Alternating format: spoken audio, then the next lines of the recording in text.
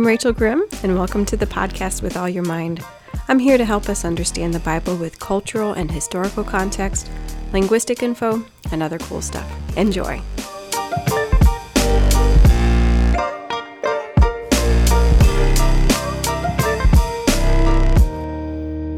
All right, good afternoon, guys. This is Rachel, and this is With All Your Mind. And I'm a bit on the clock today. I usually start recording when I have plenty of time. It wouldn't matter when I need to finish. But today I started a little late and I need to get my boys up from their naps in about 45 minutes. So that's my hard stop. I have to be done in 45 minutes. And that's only an issue because I have like 4 solid pages of notes for this episode. So I don't know if we might go a little bit longer than normal. Normal has been about 35 minutes for this season. But who knows? Maybe this will be a long one. But before I forget, I have a bit of an announcement, and that is that we need topics for a Q&A episode. In about a month or so, we're going to do a Q&A episode, and that's just anything that you want to ask me. If there's something that you want to know how I research or where I get my information, even though that stuff is usually in the show notes, at least some of my resources. I don't always list all of them, just the main ones. Or if there's some topic that you want to hear more about that I've mentioned, or maybe I just didn't talk enough for your satisfaction, you want to know more, ask questions. I already had one friend send me one question, and it's a really good one. It's a really basic one. But I was like, oh, yeah, we should probably talk about why we use that terminology for that thing. I'm not going to give away what it is. But don't be afraid to go super basic or super obscure, whatever you want to do. It's fine, whatever it is, because the basic stuff usually ends up being the more important stuff because we take it for granted and then we just say stuff, but we don't necessarily know what we're saying sometimes. So yeah, if you have any questions about stuff that we've talked about in this season or even last season, or something totally unrelated, I'll pick through and we'll find some stuff that we can do for that episode, okay? So that'll be in at least another month or so. So you got plenty of time, but if you think of something, email me, or if you have my personal phone number, text me. But my email is always in the show notes with allyourmindpodcast@gmail.com. So make use of it. Okay, so what are we doing today? Today, we're going to talk about the spectrum of Bible translations. And maybe you're familiar with that term, maybe not. But with all this talk about Bible translating and how that's done and who has done it and how that has changed over time, I thought, yeah, it's about time that we talk about all the different English Bible translations that we have. And how are they different? What are the different translation philosophies? And how do you choose a Bible, and what do you base that on? And how are they different from each other? I think that's a really important question. How are these Bibles different from each other? Because it really matters for how you read your Bible. So we're going to get into all of that. And I've had people ask me before what translation of Bible I read, and they've talked about what translation they read. And usually it's somebody famous, or an article they've read, or something that their pastor has said that influences the way people want to change reading their Bible.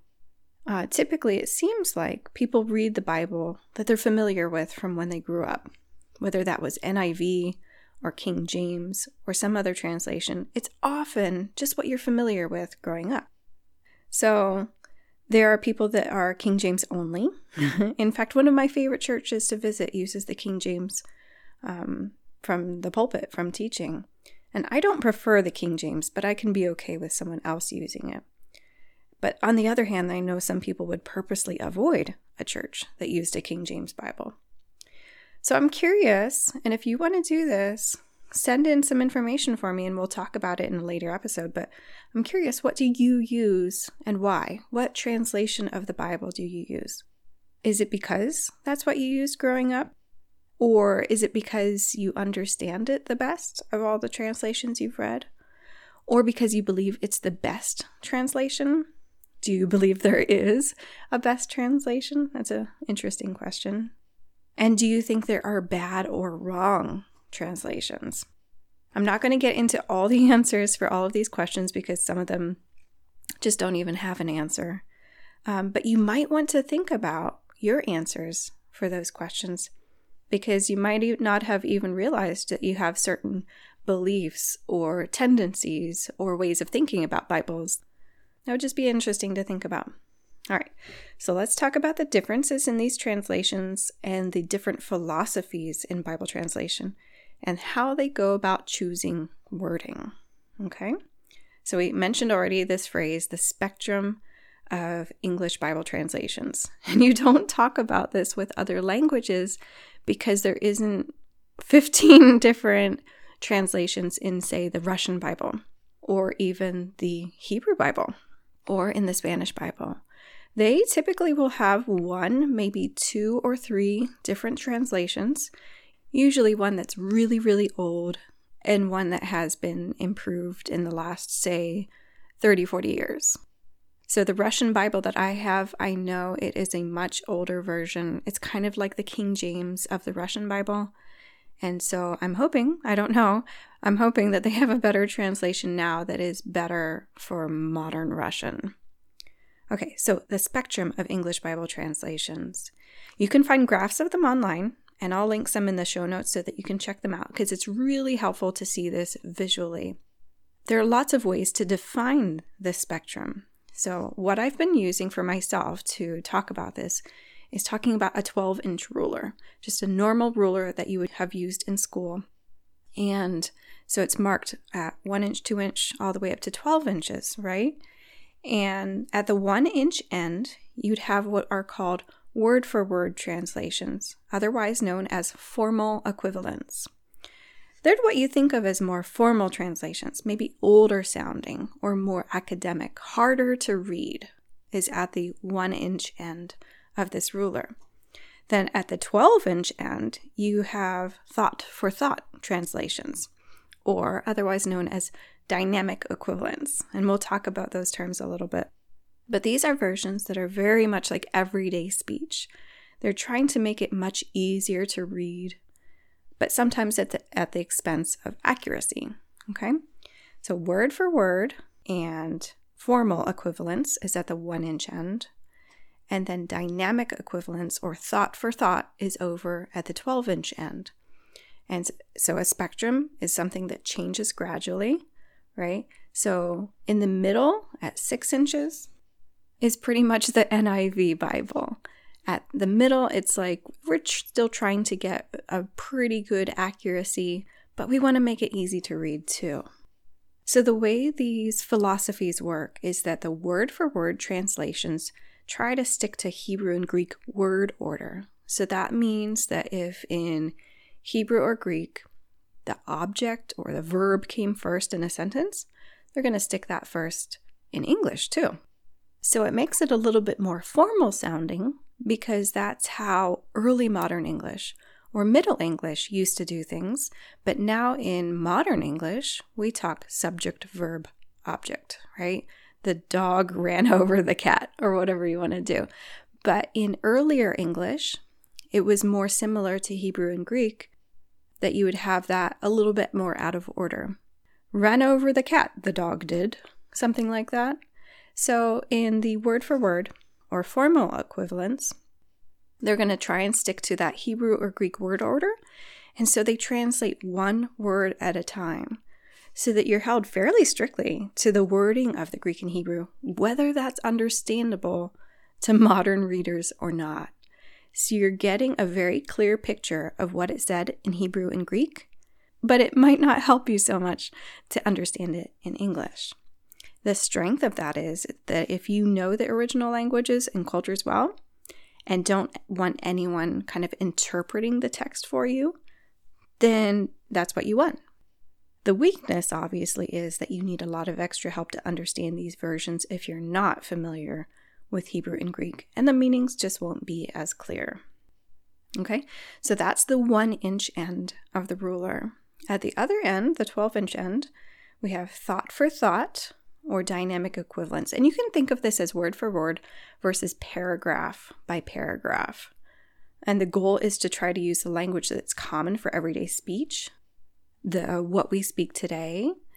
And instead of taking word for word and translating one word at a time, instead it's kind of like taking a paragraph and summarizing it a little bit.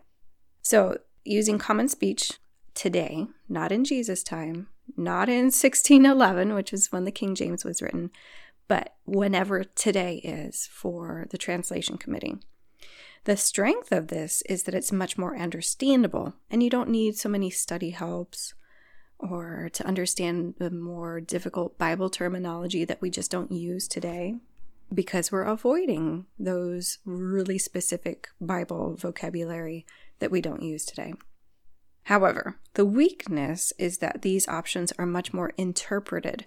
That means that the translators had to interpret the text. They had to figure out what it was trying to say and then put it in different words. That means if there were 3 meanings in that paragraph, to make it more understandable, they might not be able to deliver on all 3 of those meanings. They might be only able to deliver on 2 of those meanings. So a really complicated text usually has lots of meaning, and then a simpler text has less meaning. That's just the way it works, right? So a simpler text, a simpler translation of the Bible, going thought for thought or dynamic equivalence, is going to get less meaning, but the meaning that you do have will be much more understandable. So they can obviously lose out on accuracy.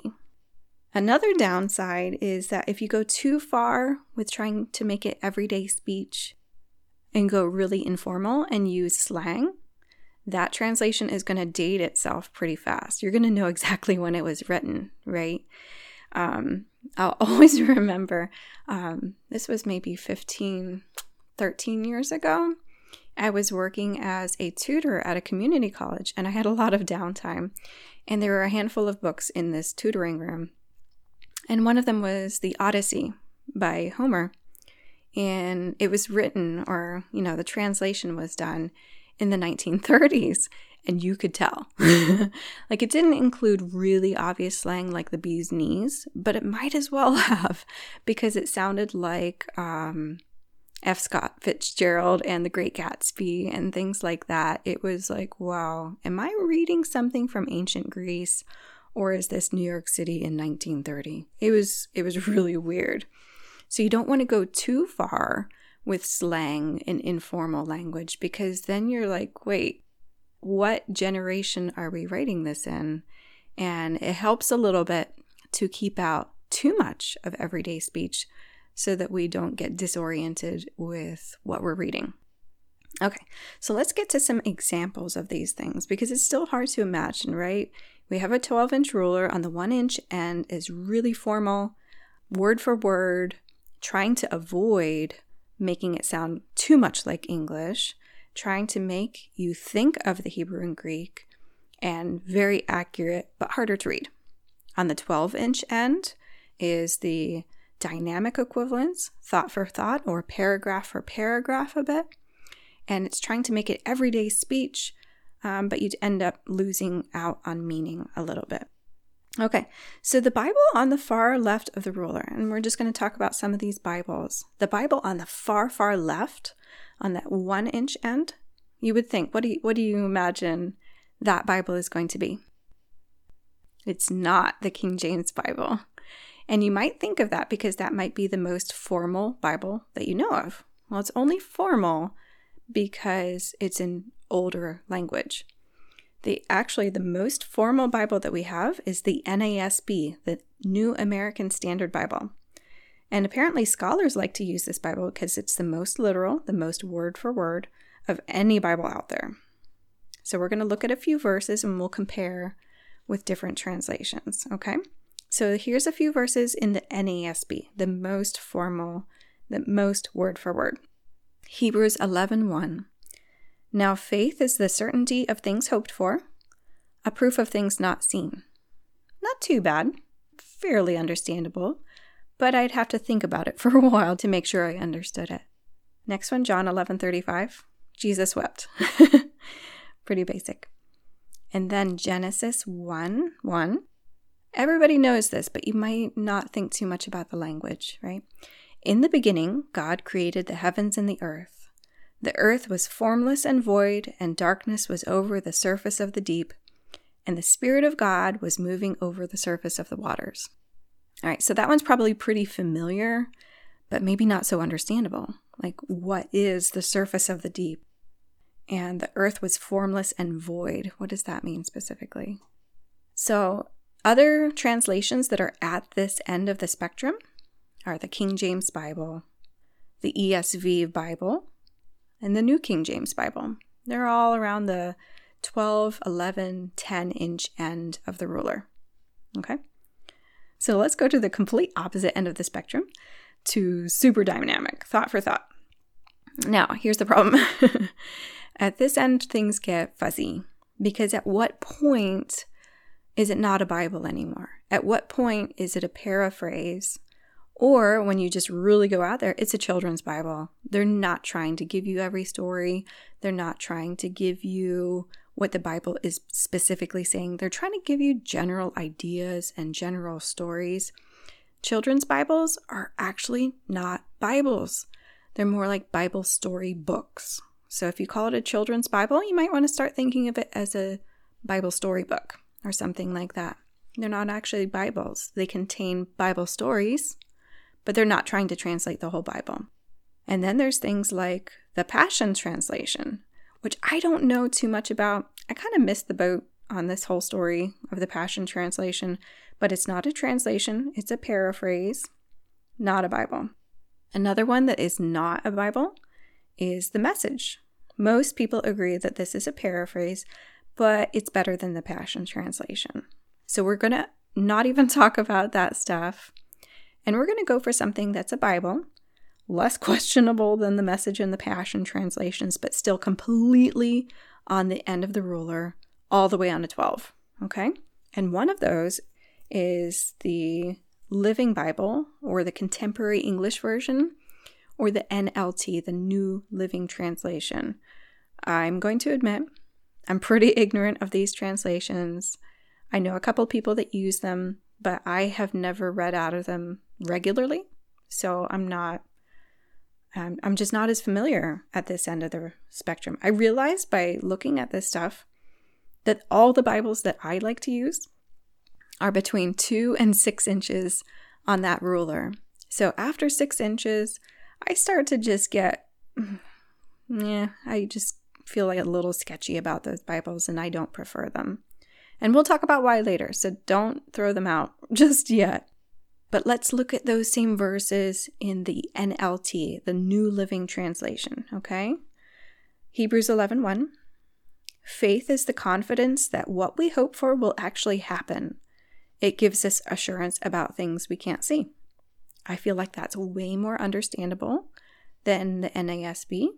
I feel like I know exactly what it's saying. I don't feel like I need anybody to explain it to me. I actually like that verse in that translation. Next one, John 11:35. Instead of Jesus wept, it says, Jesus started crying. Doesn't that give it a whole different vibe?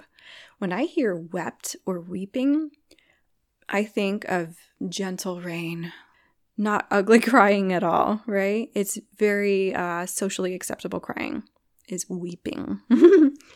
But started crying, sounds more childish or immature. Started crying, I imagine Jesus doing ugly sobs, right? I don't imagine him crying silently and just looking kind of sad. With Jesus started crying, I imagine him starting to break. I imagine him being really kind of almost depressed and broken and very upset right at this point.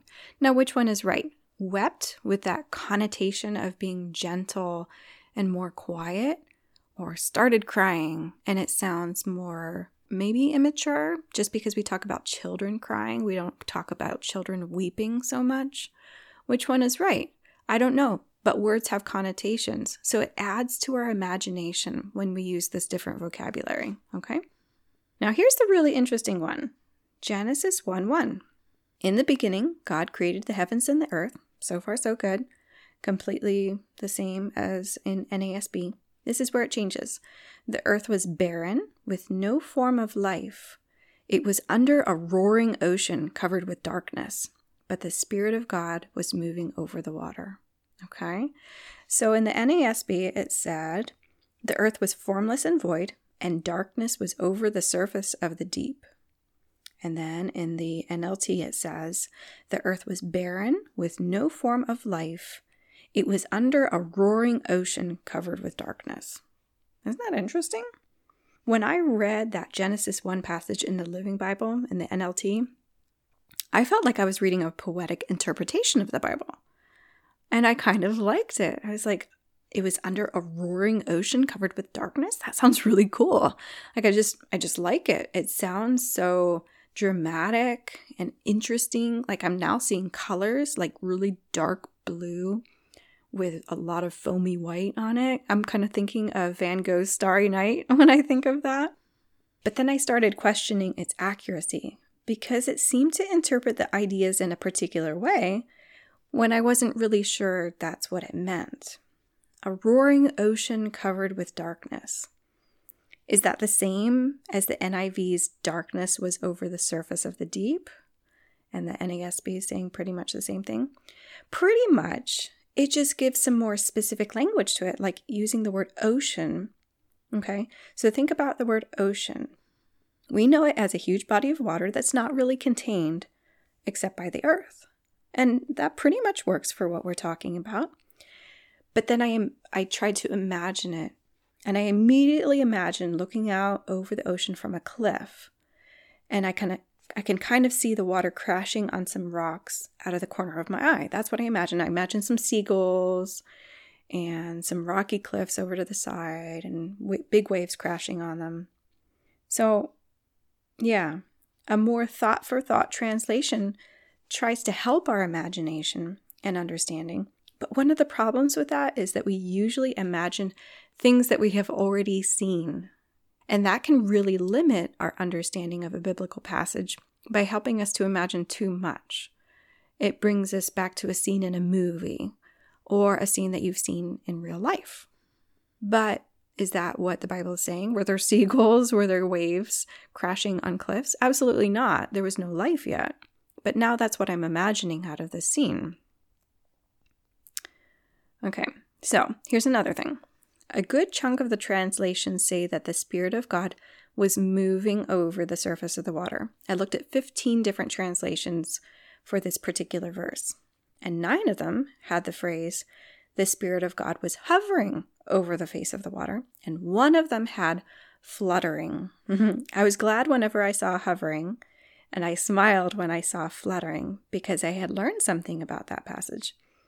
That word for moved or hovered or fluttered in Hebrew is also used in Deuteronomy 32 to talk about an eagle fluttering or hovering over its nest that had young chicks inside of it.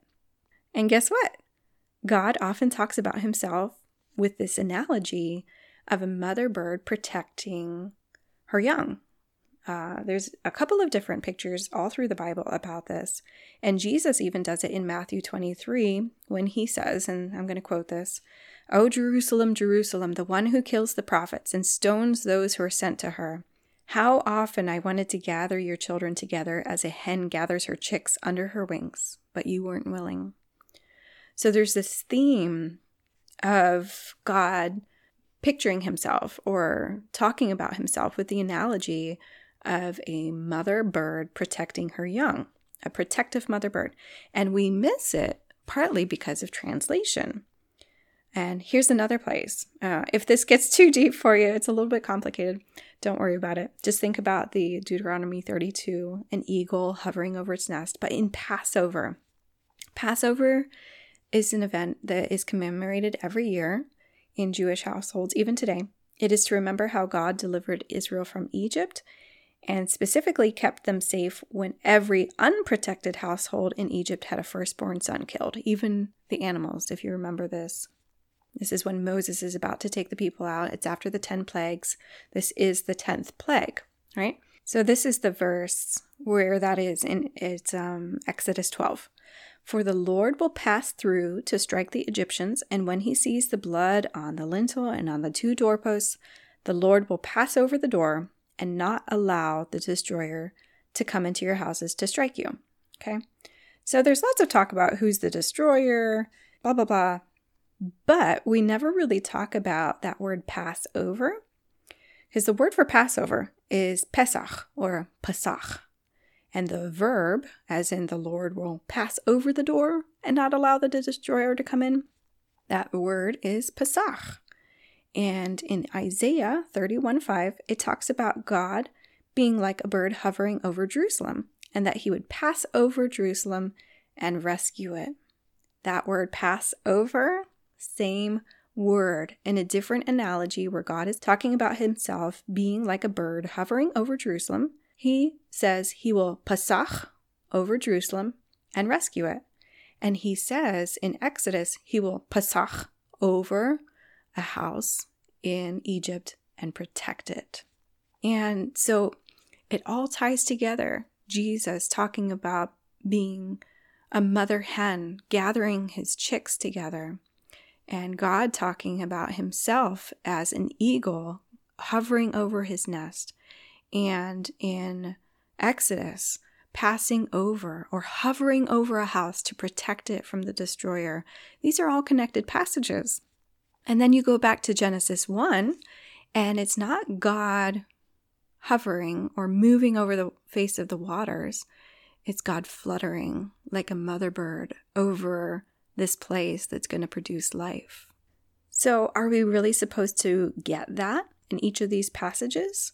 Are we supposed to think of God as a mother bird hovering over the Israelites in Egypt, protecting them with her wings?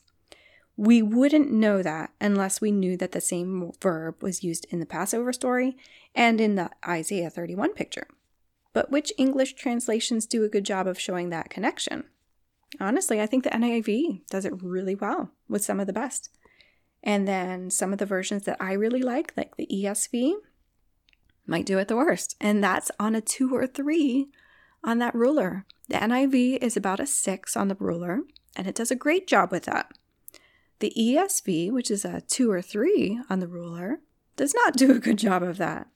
So here's the thing. None of the English Bible translations can really show you the full picture of all of that. That's a depth of language thing that only the original language can really show you. And the same thing goes for poetry. Translated poetry always loses something in the process. I've always loved the way that in Genesis 1, the words for formless and void, or without shape and empty, they rhyme in Hebrew. So in the beginning, God created the heavens and the earth was without shape and empty. In Hebrew, it says, the earth was tohu va-bohu. So when you hear it in Hebrew, you know there's some poetry-like stuff going on. It's not poetry. It's narrative. It's prose, but it has poetic elements mixed in there. Okay? So you're always going to lose something in the translation. Always. So we're just shooting for best case scenario, basically.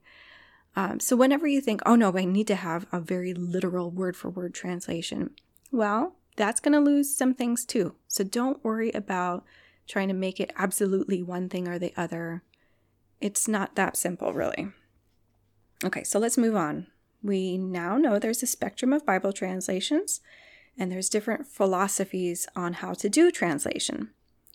And the King James Bible is not the most word for word, not the most formal. It's probably just the most famous older translation, and old is often equated with formal, right?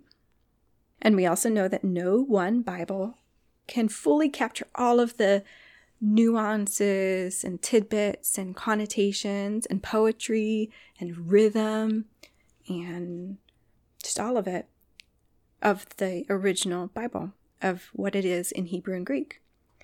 So a question I wanted answered was, why did each major translation get popular? And are there certain denominations that tend to use certain translations? Okay, so I looked that up and I found some interesting stuff. And here's what I found. The most popular Bibles to buy, the top 5 most popular Bibles to buy in 2021 were, number 1, and we'll talk about them each a little bit. Number 1, the NIV. Number 2, the NLT, or New Living Translation. Number 3, the ESV, or English Standard Version. Number 4, the King James Bible, still up there. And the last one, number 5, CSB, or Christian Standard Bible. Okay, so I'm going to give you some facts about each of these. I'm going to go through again, though, and tell you where these are on the ruler. Number 1, NIV, right about a 6 on that ruler. The NLT, pretty much a 12 on the ruler. The ESV is about a 2 or a 3 on the ruler. The King James Bible is about a 3. And the CSB is about a 5 on that ruler. So let's see, 1, 2, 3, 4 out of 5 of the top 5 Bibles bought in 2021 were on the 1 to 6 inch end of the ruler. Only one was on the other side, and that's the NLT. Okay, so some more facts. The NIV, it is written for a 7th or 8th grade reading level. That means it's very readable, that a 7th or 8th grader could read it without many problems.